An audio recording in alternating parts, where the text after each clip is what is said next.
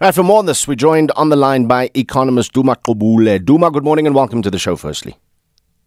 Thanks. I've never been on your show. You haven't? I was beginning to take it personally. Well, I'm glad that we have you on now. Firstly, just cosmetically, Duma, I would have assumed coming out of hard lockdown, more people would have been able to at least go and look for work. And hence, I would have thought that just cosmetically, the numbers would have improved and not been as staggeringly high as we see in the latest set of figures from Stats SA. Yeah, Udo, let me just say that I believe in the expanded definition of unemployment, which includes people who have given up looking for work. And I never talk about official definition. The expanded unemployment rate is 44.4%. So more people are now looking for work, and obviously that will increase the number of unemployed people. Because according to the previous definition, if you're not looking for work, you're not unemployed. It's like bizarre. So what I'm trying to say is that this is a national disgrace, this unemployment problem. We must obsess about it. For black Africans, it's 48.7%. For black African females, it's 53%.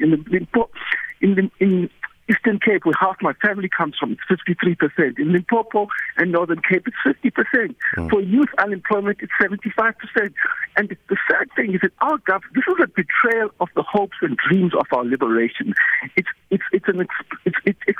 shows how the ANC government has mismanaged economic policy for 27 years.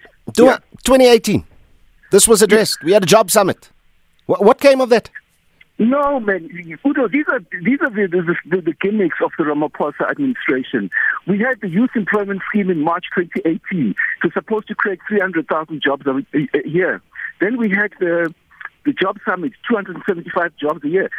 Within a week of those things being done, I wrote that these things will never work because you have to have an economic strategy to get our economy going. And that's what the government is not getting. They do not have a strategy to get us out of COVID. They didn't have a strategy to address the crisis before COVID. And they've got nothing to address the crisis after the crisis. Yeah. Is there anything on the horizon, for instance, government's massive infrastructure development plans, the rationalizing of certain SOEs? The government is lying to us.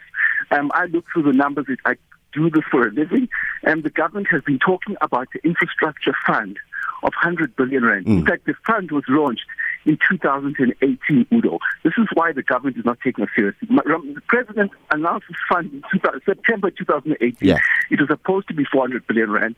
6 months later, Treasury cancelled that fund and said it's going to be 100 billion rand. We still don't see this fund.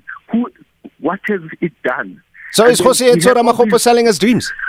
Is our president selling us dreams? Yeah. We had all these investment summits as well.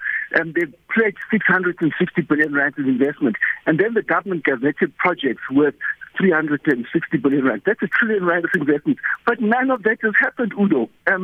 So the government is playing this is smokes and mirrors in terms of the government. We need to have a serious discussion as all South Africans. How are we going to address the unemployment problem? Let's just give government one assignment here in terms of what they can do with the flick of a pen. A policy decision or a regulatory environment decision. Yeah, with a flick of a pen, we need to have a growth target. China, they've had a growth target for every year for the past 40 years. They meet the growth target every year except last year under COVID. Now, that should inform the policy of the Reserve Bank and National Treasury.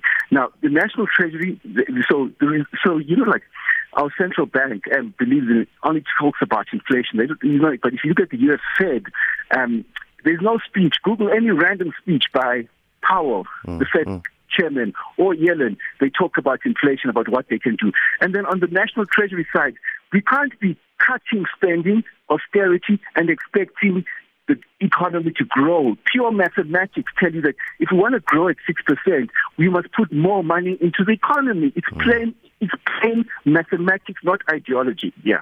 Into the economy, not into social welfare. No. You can't separate these things because we've got an immediate humanitarian crisis. All right, let's pause there. Is the economy. Let's pause there because I'd like to get in a future conversation the separation between those two. But Duma Gqubule, absolute pleasure having you on. First, but not the last time, yeah?